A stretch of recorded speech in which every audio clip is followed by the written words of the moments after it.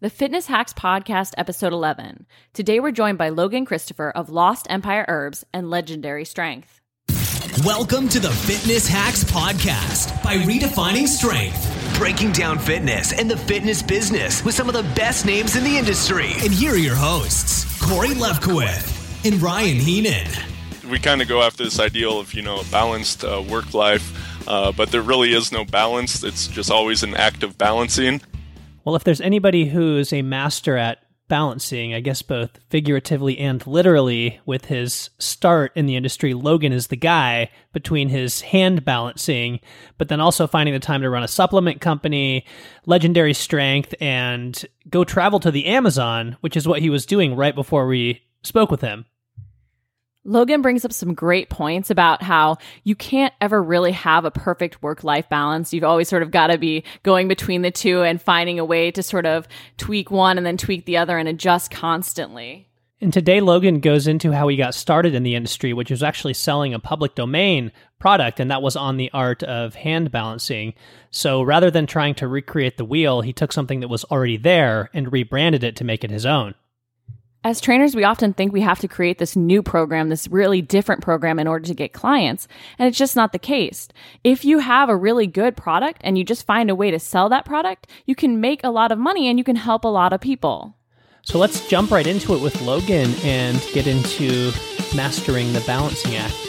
Today we are joined by Logan Christopher. Logan, welcome to the show, and why don't you tell us about your background and your fitness journey and what led to your passion for fitness? Absolutely. Well, thanks for having me here. Happy to share. I was not naturally born an athlete. In fact, I was pretty weak and scrawny growing up. I played football in high school, but was never that great at it. It was kind of after high school that I really started to see some results because I got started with bodyweight training. And while I do love bodyweight training, it's not that there's anything magical with that. It's just kind of, as I learned that stuff, I realized the secrets of like progressive training and that sort of thing. So I started to have a lot of fun with it. I started to be able to do some things that I could not do before and that other people couldn't do.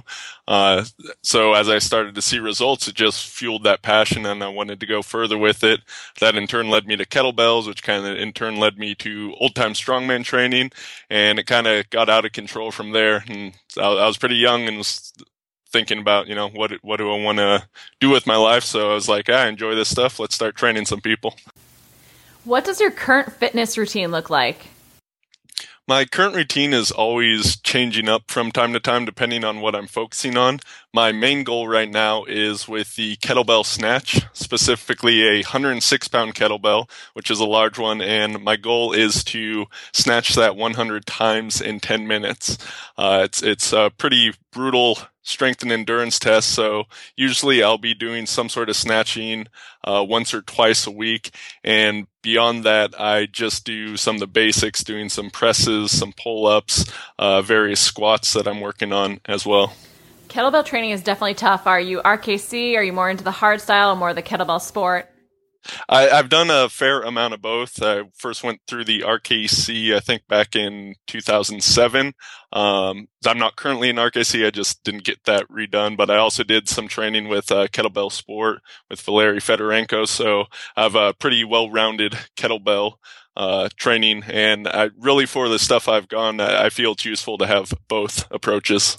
I must admit I've only dabbled in it, but it's quite challenging. I competed in long cycle one time and that training was just brutal. Oh yeah, it's probably one of the toughest mental training exercises there is out there. So how did you sort of transition kettlebell into sort of building your business? How did you use that, even the strongman competitions, all the different things you sort of dabbled in to sort of build your business? Well, as I was getting started with personal training, really, I started off and I created a business and I was under the false idea that if you build it, they will come. So I realized at that point I started to need to learn some business skills so that I could, do some marketing and get some people. And I was watching what other people were doing in the online world as far as selling books and videos and that sort of thing. And since I was into this off the wall stuff like kettlebell juggling and handstands, which, maybe a lot of people in a local area aren't that interested in, but when you have worldwide, with these very niche subjects, you can certainly find some people interested. So as I was trying to build up my personal training clientele, I also got started with the online thing and started first reselling some other people's products and some old public domain stuff, and then eventually creating my own courses as well. So were the courses the first thing you jumped into creating by yourself? Or are you doing ebooks or? Yeah, I was actually, the first couple products were public domain. If people aren't familiar with that term, that refers to something that has fallen out of copyright. Generally, that's the case. Sometimes things go straight into public domain if people just gift them. It's in the public domain, so it's freely available for the public to use however they see fit. As it stands, there are it's different years, different regulations. If something's before, I believe the year is 1923, it's in the public domain. If it's between 1923 and 1963, and my dates could be a little off on here, it's in the public domain unless the copyright was renewed. So you definitely have to look into these details. But I got really started with hand balancing, doing handstands and stuff like that because there wasn't a lot of information online at that time with a old book from the 1920s. And, I was having great results by the training in that, and I figured there was other people out there like me. So the first product I ever put online was the True Art and Science of Hand Balancing, which I edited that book and made it look nicer because it was really kind of a mess in the form it came to me in. But I put that out there, and then that's what I got started with. I think oftentimes people shy away from sort of doing that niche subject. They're very worried that they're going to be pigeonholed. Did you find a lot of success sort of going after just that niche market? In some ways, yes. In some ways, no. There's not a large market of people that want to do hand balancing. I mean, even among fitness people, a few people get interested into fitness, or into handstands, but not everyone wants to pursue that much further. So it was extremely niched, and in some ways I'd say that was good because I did have one of the first websites online that was dedicated to it. It's a little bit more popular now as more and more people have gotten into bodyweight training, but I didn't see it as it would ever pigeonhole me into something. So any sort of asset I created, like an email list online, I could go out to that email list and say, hey, you guys are interested in hand balancing, but you might be interested in this other strength stuff, like with kettlebells. And, not everyone necessarily is, but then I could point those people that are to something new that I had created. So in that way, I feel you can leverage one thing for another. So in doing that, and I guess it's just part of my personality covering this wide range of things, I just have found people that, like a wide range of things. I think it's interesting offering public domain products, as I don't think a lot of people are aware that they can do that. Did that lead to opening other doors into offering other things? And what's your main focus now with what you're selling online? Yeah, the public domain's really interesting, and there are a few different ways you can use it. In the way I used it was kind of nice because I didn't have to go through all the hurdles like, I'm not an expert enough to create my own product or anything like that. I was just republishing someone else's work, and I still am by no means an expert on handstands and hand balancing. I can do a few tricks, but I'm definitely not one of the best in the world, nor have I ever claimed as such. But I could republish this old book from people that were truly like the founding fathers of that art. And there's other ways you can use it. Like I also did a lot with some of the other old time strongmen. And sometimes I would create a course around that, like filming videos that would then display the concepts that were inside of a course. So I certainly, over the years, have created a lot of different products because I also see that as a way that I get better myself. If I'm teaching someone else, I certainly learn the subject material much better. So certainly I do it for other people, and the money's pretty nice, but I also do it just to teach myself to get better myself as well. So these days, I am primarily focused on growing up my membership site, which is the Strength, Health, Mind, Power Inner Circle. I deliver a monthly newsletter, an actual print newsletter delivered to your door. We have a membership site and that sort of thing. And I'm working on growing that up because really within that, I can focus on any of these different areas that I'm very passionate about, all the different aspects of strength and different ways to move, health, nutrition, all the things that go into health that help support this sort of training, and then the mental side of things, which I'm very huge on as well. And on top of that, I also have a herbal supplement business, and that's certainly taking up a lot of my time. So a lot of focus goes there as well.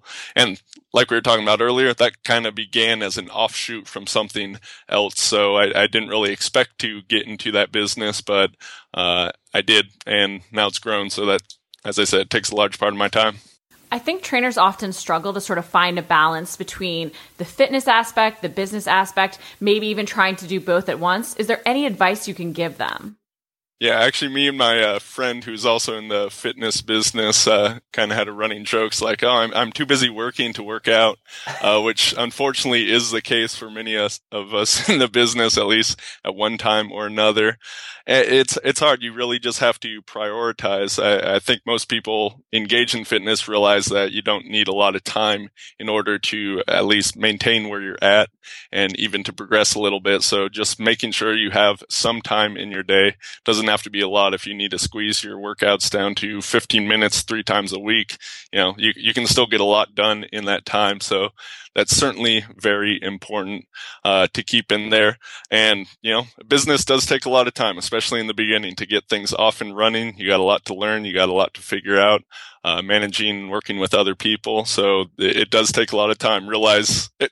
I don't think most people would get into business if they actually knew how much work was going to it take in order to really get it going. The results are worth it, but it does take a lot. Yeah, I mean, I think at the beginning especially, you have to put so much time in, and anybody who takes a run at it doesn't fully grasp the concept of that until they actually start doing it. Yeah. Are there any hacks, business-wise or productivity-wise, that you implement that you've seen measurable growth in? Yeah, there's certainly all sorts of things. You don't have to share all your secrets. Yeah. Well, I'll say this. Find something that you really enjoy doing, and try to focus on that. In growing my business, I have made just about every possible mistake you can make. The one thing that you absolutely cannot get around with, is you must be persistent with things. Sure, it seems like some people just hit it right out of the gate, and those lucky people. Others, like me, have to plod along for a decade before they start to see some real results with something. So if you can't be persistent, go get a job. It's going to be a lot easier on you. That's very important. As far as sort of hacks, I'd just say find something. When you're starting a business, it's usually because it's something you're passionate about. Find something within that you really enjoy doing and is a high value task.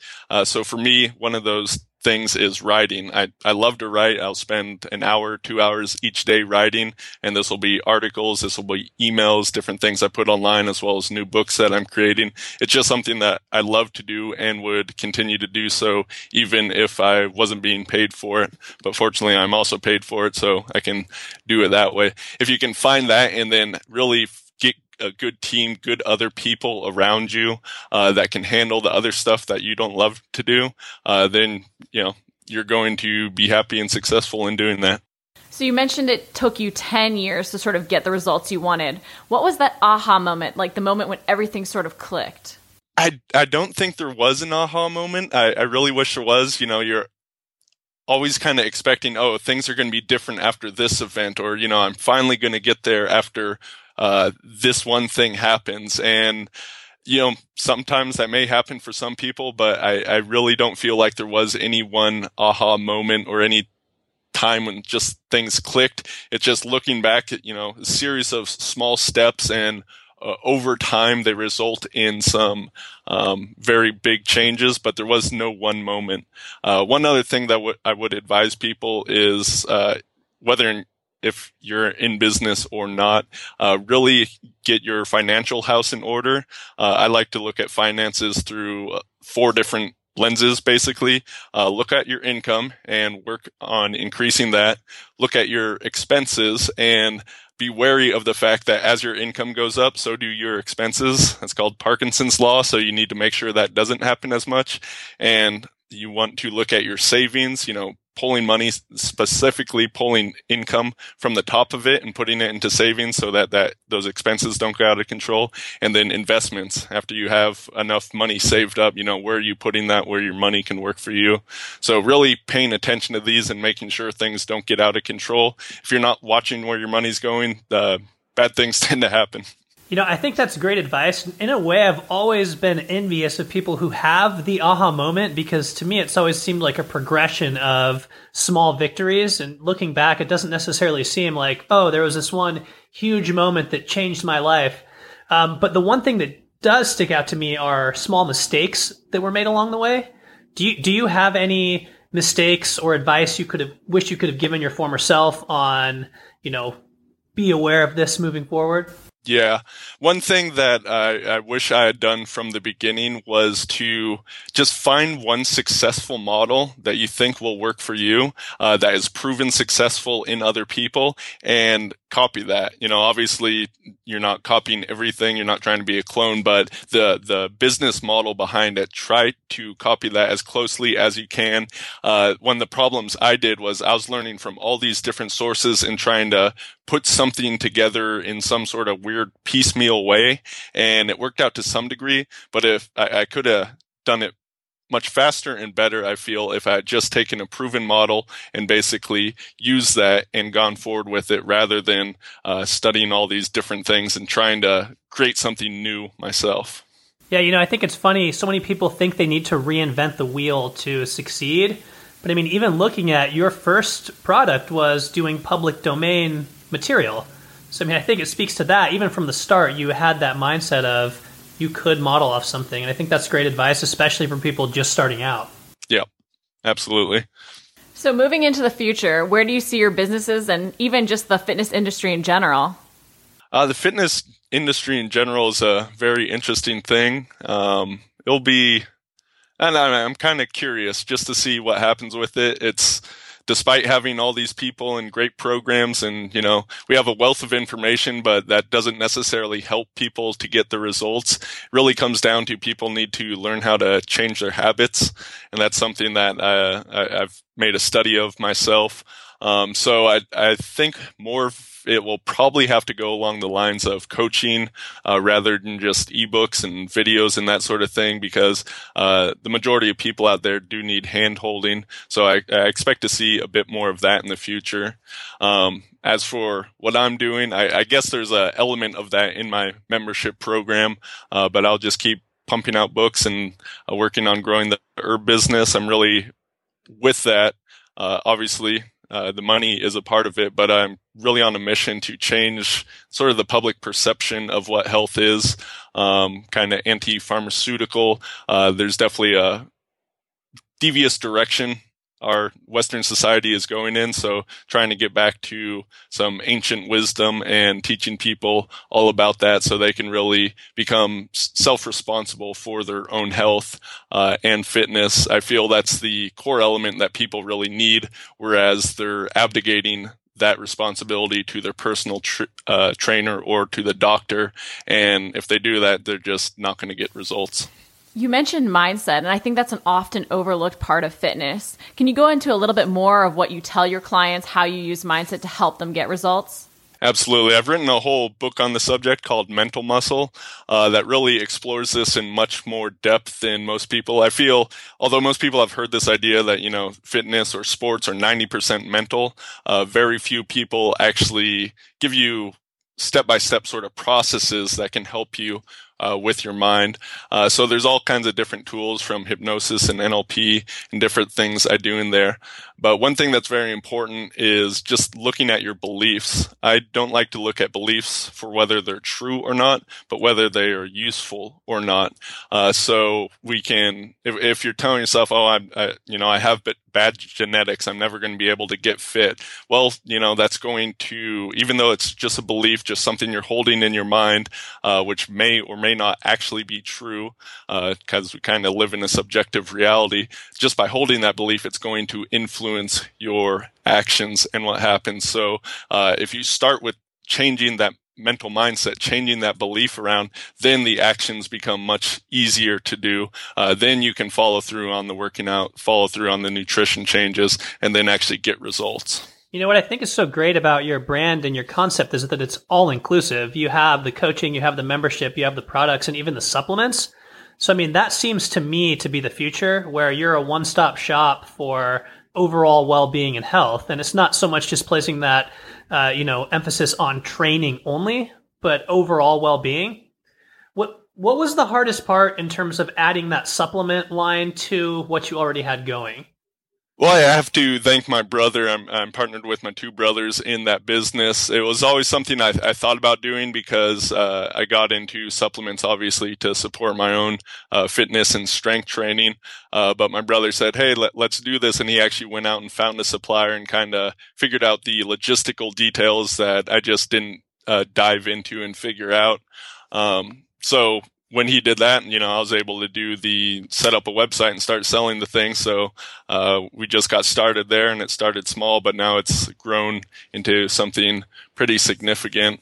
So that certainly helped. It's an interesting business. I'd say every business has its advantages and disadvantages.